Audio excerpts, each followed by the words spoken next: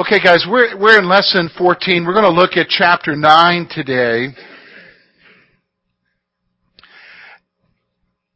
And the writer is going to continue to discuss the Hebrew Levitical Mosaic system of sacrifices and compare that with Jesus. Now, you're probably wondering, like, man, George, when's he going to be done here with this discussion about how Jesus is superior to the old system? When's he going to be done with that?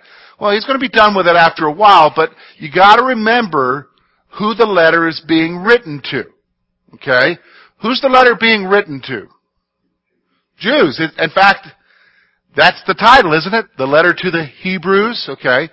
But not just any Jews. These are Jews who have made a commitment to follow Jesus Christ, but now have are at a point of maybe making a decision to go back to the old system. There may be because of persecution, and we're going to see that actually when we get into chapter 11. They're facing some chapter 10. They're facing some difficulties because of their faith in Jesus, and it's almost like, is Jesus not sufficient enough? And so they're thinking about going back to the old system. So that's why the writer is spending a whole lot of time trying to help us to understand that the old system couldn't do anything. It was that Jesus is far superior to the old system, to the Old Testament system, to the Levitical laws, to the first 5 books. And I also need to make mention of this, especially as today we're going to look at a better system. We're going to compare the old system to the new system. I need to remind you that under the old system, it didn't benefit you at all. Sometimes we like to say, well, under the old system, I had to do this and do... No, under the old system, there was no provision for you under the old system. If you were a Gentile, there was no provision for you. The only thing under the old system that was for you was hell. A lack of forgiveness. So I'm just being flat out honest with you. So when we look at this, don't think about, well, yeah, it's a better system. No, I want you to see a better system in terms of now you're included. Now you have a hope.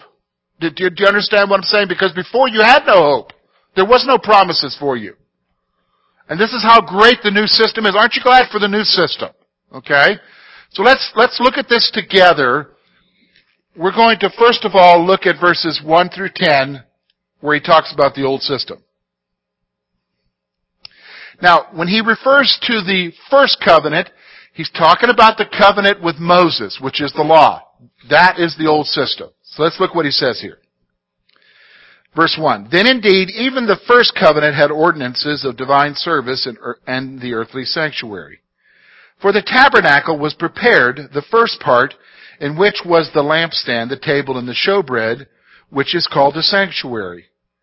And behind the second veil, the part of the tabernacle, which is called the holiest of all, which had the golden censer, and the ark of the covenant overlaid on all sides with gold, in which were the golden pot, which had the manna, Aaron's rod, that budded, and the tablets of the covenant. And above it were the cherubim of glory overshadowing the mercy seat. And of these things we cannot now speak in detail. Now when these things had been thus prepared, the priest always went into the first part of the tabernacle performing the services. But in the second part, the high priest went alone once a year, not without blood, which he offered for himself and for the people's sin committed in ignorance. That the Holy Spirit indicating that the way into the holiest of all was not yet made manifest while the first tabernacle was still standing. It was symbolic for the present time in which both gifts and sacrifices were offered, which cannot make him who performed the service perfect in regard to conscience, concerned only with foods and drinks and various washings and fleshly ordinances imposed until the time of Reformation. All right, so let's talk about the old system. First thing he's going to focus on is the earthly sanctuary.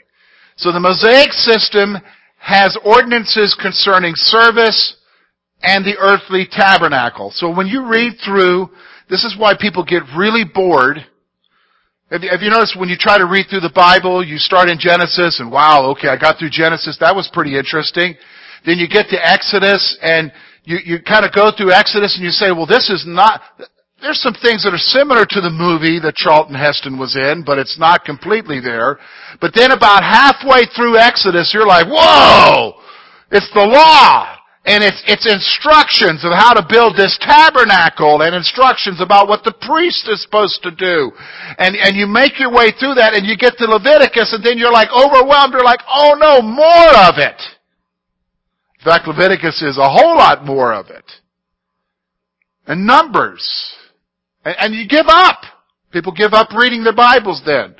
Because we read our Bibles like they are books that you would buy in a bookstore. But the fact of the matter is the Bible is a collection of 66 books. Okay? So you don't necessarily need to start at the beginning and try to work your way through that. So the Mosaic system, which was the law, the first 5 books, had ordinances concerning service and concerning the earthly tabernacle. So the first room was called the holy place. So in the tabernacle, inside the tabernacle, the first room was called the holy place. Now, in this room, the lampstand, the table, and the showbread were located. It's in this room that the lampstand, the table, and the showbread were placed. Just for you to know, Bible trivia for you, this is where Zechariah, the father of John the Baptist, was ministering when the angel came and told him that his wife would be bearing John the Baptist. Okay? So this is where that angel appeared. It is in the holy place. Alright? So this is outside of an inner chamber, which is called what we know of as the Holy of Holies. Okay? But the writer refers to it as the holiest of all. So the second room was called the holiest of all, or what is commonly known, if you've been around in any kind of study before, is known, a lot of you know it as the Holy of Holies. How many of you heard that term before? The Holy of Holies, okay? So he's talking about the Holy of Holies. And in this room was located the golden censer or bowl and the Ark of the Covenant. A censer is a bowl, a metal bowl. And this bowl obviously was made of gold. So the Ark of the Covenant, he points out here, contained a golden pot of manna, if you remember, when they were ready to cross over into Israel, cross the Jordan. God commanded them to take a golden pot of the manna that they had gathered from the 40 years. You know, every morning they would have manna for food, except on the Sabbath. And they would take a golden pot of the manna and place it into the ark. There would be Aaron's rod, which budded. If you remember, there was a question concerning an argument that arose in the camp, the Israelite camp, concerning who was really the one to be leading the worship and the Levitical services. And so God commanded that every tribe, the leaders of every tribe, bring their rod and have them in the holy place. And in the morning, the rod that budded, that was the one who was to be the one who would worship and serve before the Lord. And that, of course, was Aaron, because his rod budded. You're talking about a stick budding, alright? That was in there. And then, of course, the tablets, which were the ones that God wrote the 10 Commandments on, which actually were a second set. Remember the first set, he broke when he saw Israel sinning. Alright? So these were contained in the Ark of the Covenant. Then above the mercy seat, located on the ark, were angels which overshadowed it. If you remember, if you've ever seen these cherubim, these golden versions of angels, are overshadowing the mercy seat. Now, the writer states that he cannot go into detail concerning these things. So he's just going to flat out say if you look with me there at verse 5, that really it's not his purpose for his writing here to go into detail concerning these things. So that's what he's saying there. So what he's going to do now is in verses 6 through 10, he's going to talk about the priestly roles with this system and with this earthly sanctuary. So the priests performed their daily functions in the first room. So what kind of daily functions would they have? The lampstand would be burning from olive oil, so they had to constantly refill the oil there and make sure the lamps didn't go out. They also had the showbread had to be baked each day fresh and placed in there, so at the end of the day they would take the bread away and put new bread out. Okay? If you remember from David's story, when he was running from Saul, he went to the priests at Nob, because obviously that's where the tabernacle was, and he said, do you have any food here? And the priest said, we have none but the showbread, the bread that was left over from that day before the Lord, which only the priests could eat. And remember, he let David have it as long as they weren't with any, women. As long as they had not engaged in any sexual activity, they could have that bread. So, it's in this room, this first room, where the priests could do most of their service. In the second room, though, once a year, only the high priest went alone into the second room. So nobody went into the second room throughout the year. Okay? Nobody went into the second room throughout the year. Except one time a year, at the Day of Atonement, the high priest would go into the second room. And I told you before, when he went into the second room, they usually had a rope tied to his ankle.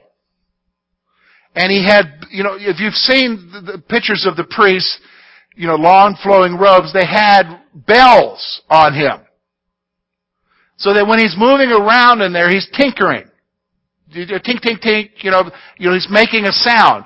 And if there was no sound for a while, somebody would pull on the rope.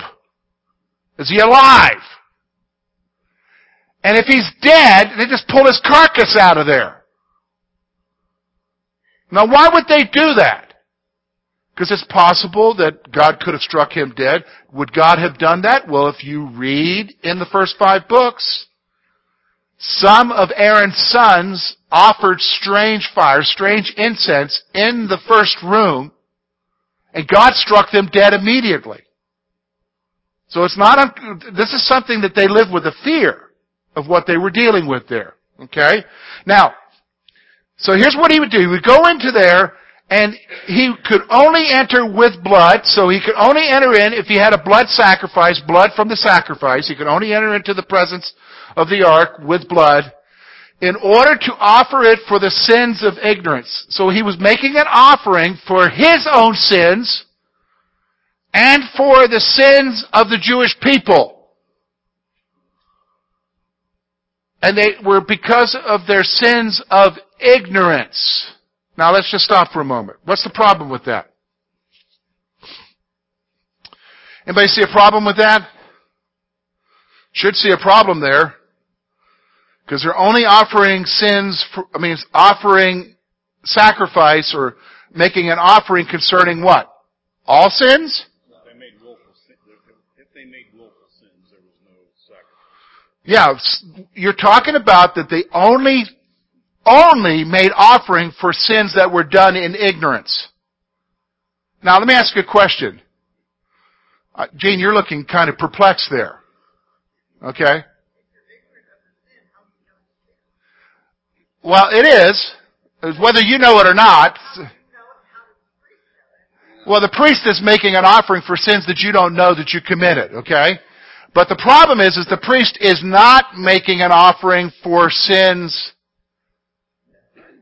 that you have committed. Do you understand what I'm saying? What's the problem with that? Huh? Well, they're not missing the boat. You're missing the boat. Yeah, what's communicated there is there was no forgiveness. Do you understand what I'm saying? Because how many of you, we've all done something wrong ignorantly this week, okay? Everybody recognize that? Okay. Now, don't raise your hand, because I already know the answer, alright? How many of you have done something that you know was wrong this week? More than once. How many infinite times this week? So think about that. If you're a Jew, wow. Wow. Isn't that interesting? He comes in and makes offering for his own sins of ignorance and for the sins of the people. Of ignorance. Notice the scripture says, it's not George making this up. Look at what the text says. The text says, look at their verse 7, I believe it is. Committed in what? The last part there. In what? Ignorance. Now, let's just remind ourselves of something. For you and I who are Gentiles, that wasn't even being made for us. Do you understand? Wow. Do you see why it's going to be a better system? Let's go on. Here's what else he says. The Holy Spirit showed that through the old system, there was no direct access to God. Through the old system, there was no direct access. Okay, even the way the structure of the sanctuary was, whether it's the tabernacle or the temple itself, even the way of the structure, there was the court of the Gentiles. That was on the outside. The court of the Gentiles, that was as far as a Gentile could go. If he goes beyond that point, he would be killed. Then there was the court of the women. So the next best thing above a Gentile was a Jewish woman. Okay? And there was a court of the women, and that's as far as the Jewish women could go. If they went beyond it into the next level, next courtyard, they would be killed. That's as far as they could go. Then there's the court of men. That's as far as a non-Levitical man could go. Then there was a court of priests where the priests ministered, and then you got into the inner sanctuary, which is what? The holy place and the Holy of Holies. Do you see how it starts to dwindle down who has access to God? So just based upon the way the courtyard was set up, you and I, as Gentiles, we were a long way from having access to God, weren't we? Do you understand what I'm saying? This is the point. What he's saying here, the writer is saying, is that the Holy Spirit showed that through the old system, there was no direct access to God. Do you understand? No direct access to God. Now, here's the illustration he uses in verses 9 and 10. The old system was symbolic for the present time. So the old system was kind of a foreshadowing, a symbol for the present time, is what he's saying here. The offerings could not cleanse the consciences of those who made the offering.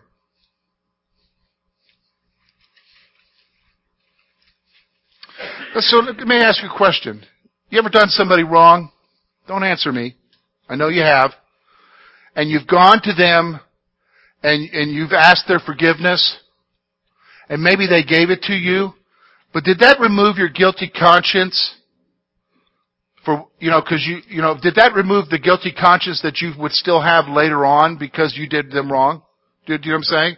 Because even though you asked them forgiveness, I know because I've been a pastor for a while. I deal with human beings all the time. Even 10 years later, you see them and you're like, well, yeah, I did that to them. I wonder if they accept me. Do you know what I'm saying? You've got this conscience thing going on.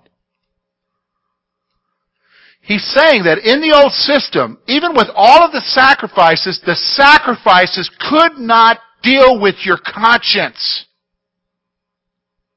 Do you hear me? The old system could not deal with your guilty conscience because of the things that you've done. It could not cleanse the consciences. Here's what else. The regulations concerning food and other ceremonial exercises were only temporary. They were only temporary is what he's saying here. So now we get to the new system, which we find in verses 11 through 15. So let's look at those verses together.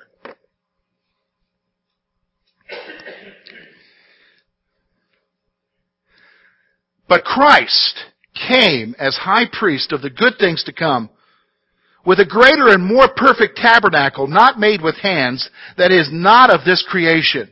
Not with the blood of goats and calves, but with his own blood he entered the most holy place, once for all, having obtained eternal redemption.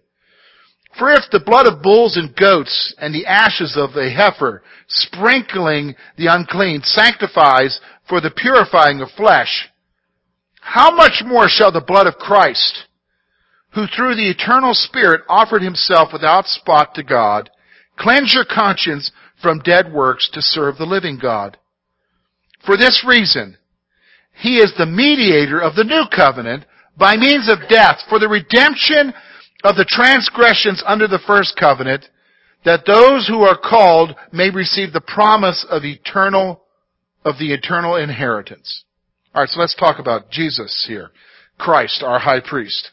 First of all, Jesus came as the high priest of the new system.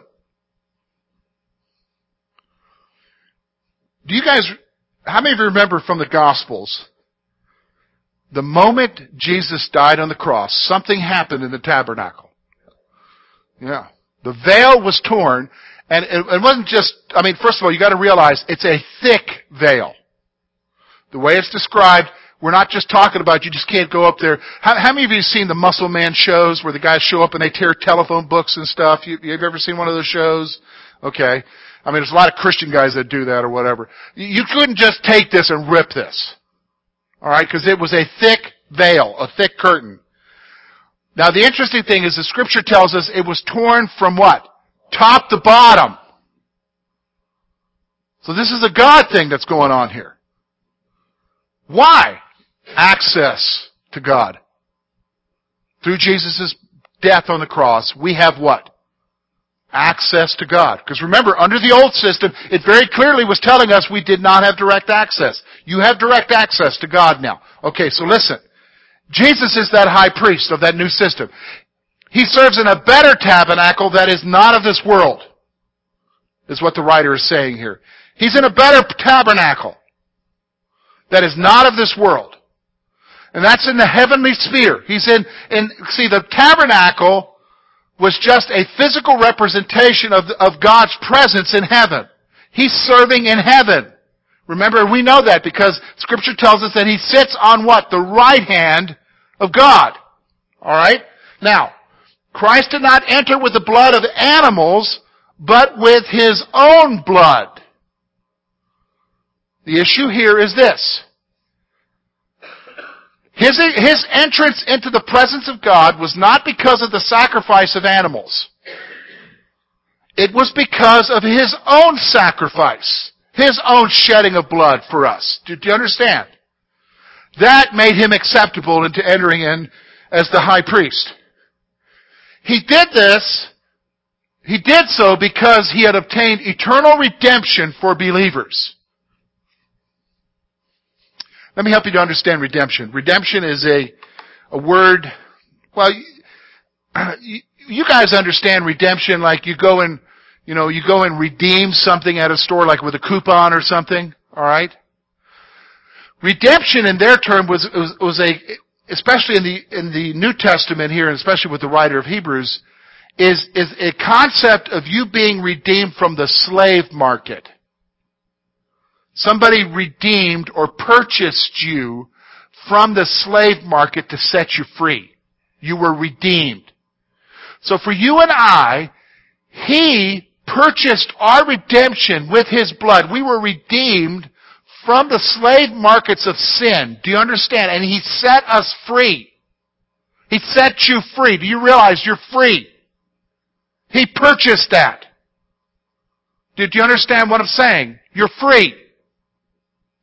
Now the problem is, you've been redeemed by the high priest from the slave market of sin, but you continue to live in it because you don't understand.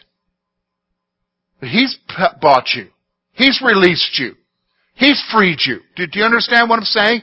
He's freed you. So let's go on here.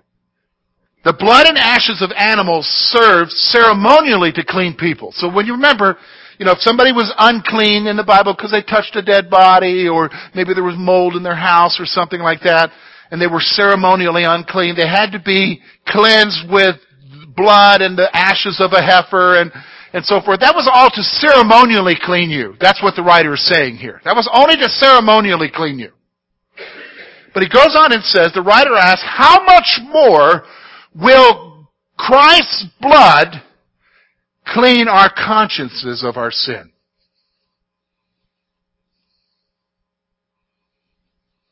Wow. The old system had its failures, didn't it? The new system, Jesus' sacrifice, He, the high priest, when He cleanses us, He cleanses us. Now somebody would say, okay, well that's great, George, because I'm a believer, but my conscience still isn't clean. Well, here's the issue though. You're choosing to continue to dwell there. Or you're allowing the enemy to continue to remind you of that. That's one of the ways he defeats us, is say, won't you remember when you did this? What you need to do is you have to consciously embrace the truth that you are forgiven. That it's remembered no more. Did you understand? That He removes your sin as far as the east is from the west. He remembers them no more. And see, if you begin to tell yourself that, every time you start wrestling with that, I'm forgiven, I'm cleansed, and the Holy Spirit affirms that in your heart, that is cleansing, my friend. Your mind will be cleansed. And ultimately, when you go to be with Jesus, can I remind you of something? When you go to be with Jesus, you're not going to remember the stuff you did wrong. The stuff that haunts you. That's cleansing, isn't it? Isn't that awesome? I mean, that is awesome. The old system couldn't do that. Remember, the old system only took care of what you did that you didn't know you were doing. And then for you and I as Gentiles, it wasn't doing anything for us anyhow. I mean, seriously. He became the mediator through His death. What's the mediator? He became the one who what? Remember, he just talked about this before in chapter 8. He lives to make intercession for you and I. You know, Jesus is on the right hand of the Father right now praying for you. You want a picture of that? You go to Zechariah, the prophet Zechariah. And there's a vision of Joshua the high priest, clothed in dirty garments. And Satan is there accusing Joshua the high priest. And the angel of the Lord says to him, basically, shut up. The Lord rebuke you, is what it says. Is this not a fire, a brand plucked from the fire, is what the text says. Is this not one who was, and then it says, clothe him in white and give him a new turban. What a beautiful picture. Because the one who's interceding for us and telling Satan to shut up is Jesus. And what he's saying is, I paid the price for them. See, I don't know if I believe you, George. 1 John chapter 2, verse 1 and 2. My little children, I write unto you that you sin not. But if you sin, you have an advocate. Jesus Christ, who is what? Our propitiation for our sins, but not only our sins, but the sins of the world is what the writer says there. What is a propitiation? Wrath satisfier. That's what it is. He satisfied God's wrath. He's your advocate. Boy, can't think of a better mediator, huh? Do you know what I mean? Can't think of a better person to be praying for you. Isn't that not awesome?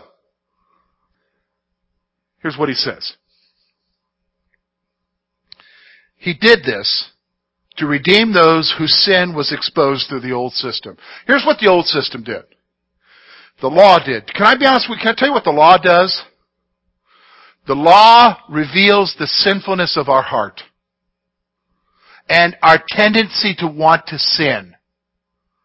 Do you know what I mean? Seriously though, have you ever done this exercise where you put a group of kids together and you told them not to do anything? And they never even thought of it, but you tell them, enjoy yourself here, but don't do this. Don't do this. How many of them will try to do it? They never knew until you told them not to do it. Where did that come from? The sinfulness of their heart. We're not born good. Do you understand? Nobody teaches their kids how to lie. Do you know what I'm saying? Nobody teaches their kids the pecking order thing and to fight with each other and to see who's boss in the room and whose toy is, it's my toy. Nobody teaches them that. Okay? He did this to redeem those who were, because the old system, the law revealed our problem. Here's what it is. He did this so that those who are called will receive the promise of eternal life. The term called there is reflective of salvation. Okay? So that those who are saved will have the promise of eternal life. Isn't that not awesome? There's a better system, isn't it? Better system. I shake my head, and I'll ask some questions here in a moment. I hear people all the time, I want to eat the Old Testament way. Why? Why? Yeah, maybe it'll make you healthy. People who are Seventh-day Adventists live at least 10 years longer than the average person who goes to church. Well, that's because they follow the Old Testament dietary laws. Okay? They live an extra 10 years. Okay? So, they're still wrong, but good way to live, I guess. But the fact is you don't have to be bound by the old system. The old system only revealed to you your what? Sinfulness and your need for Jesus. Next week we're going to look at a superior sacrifice.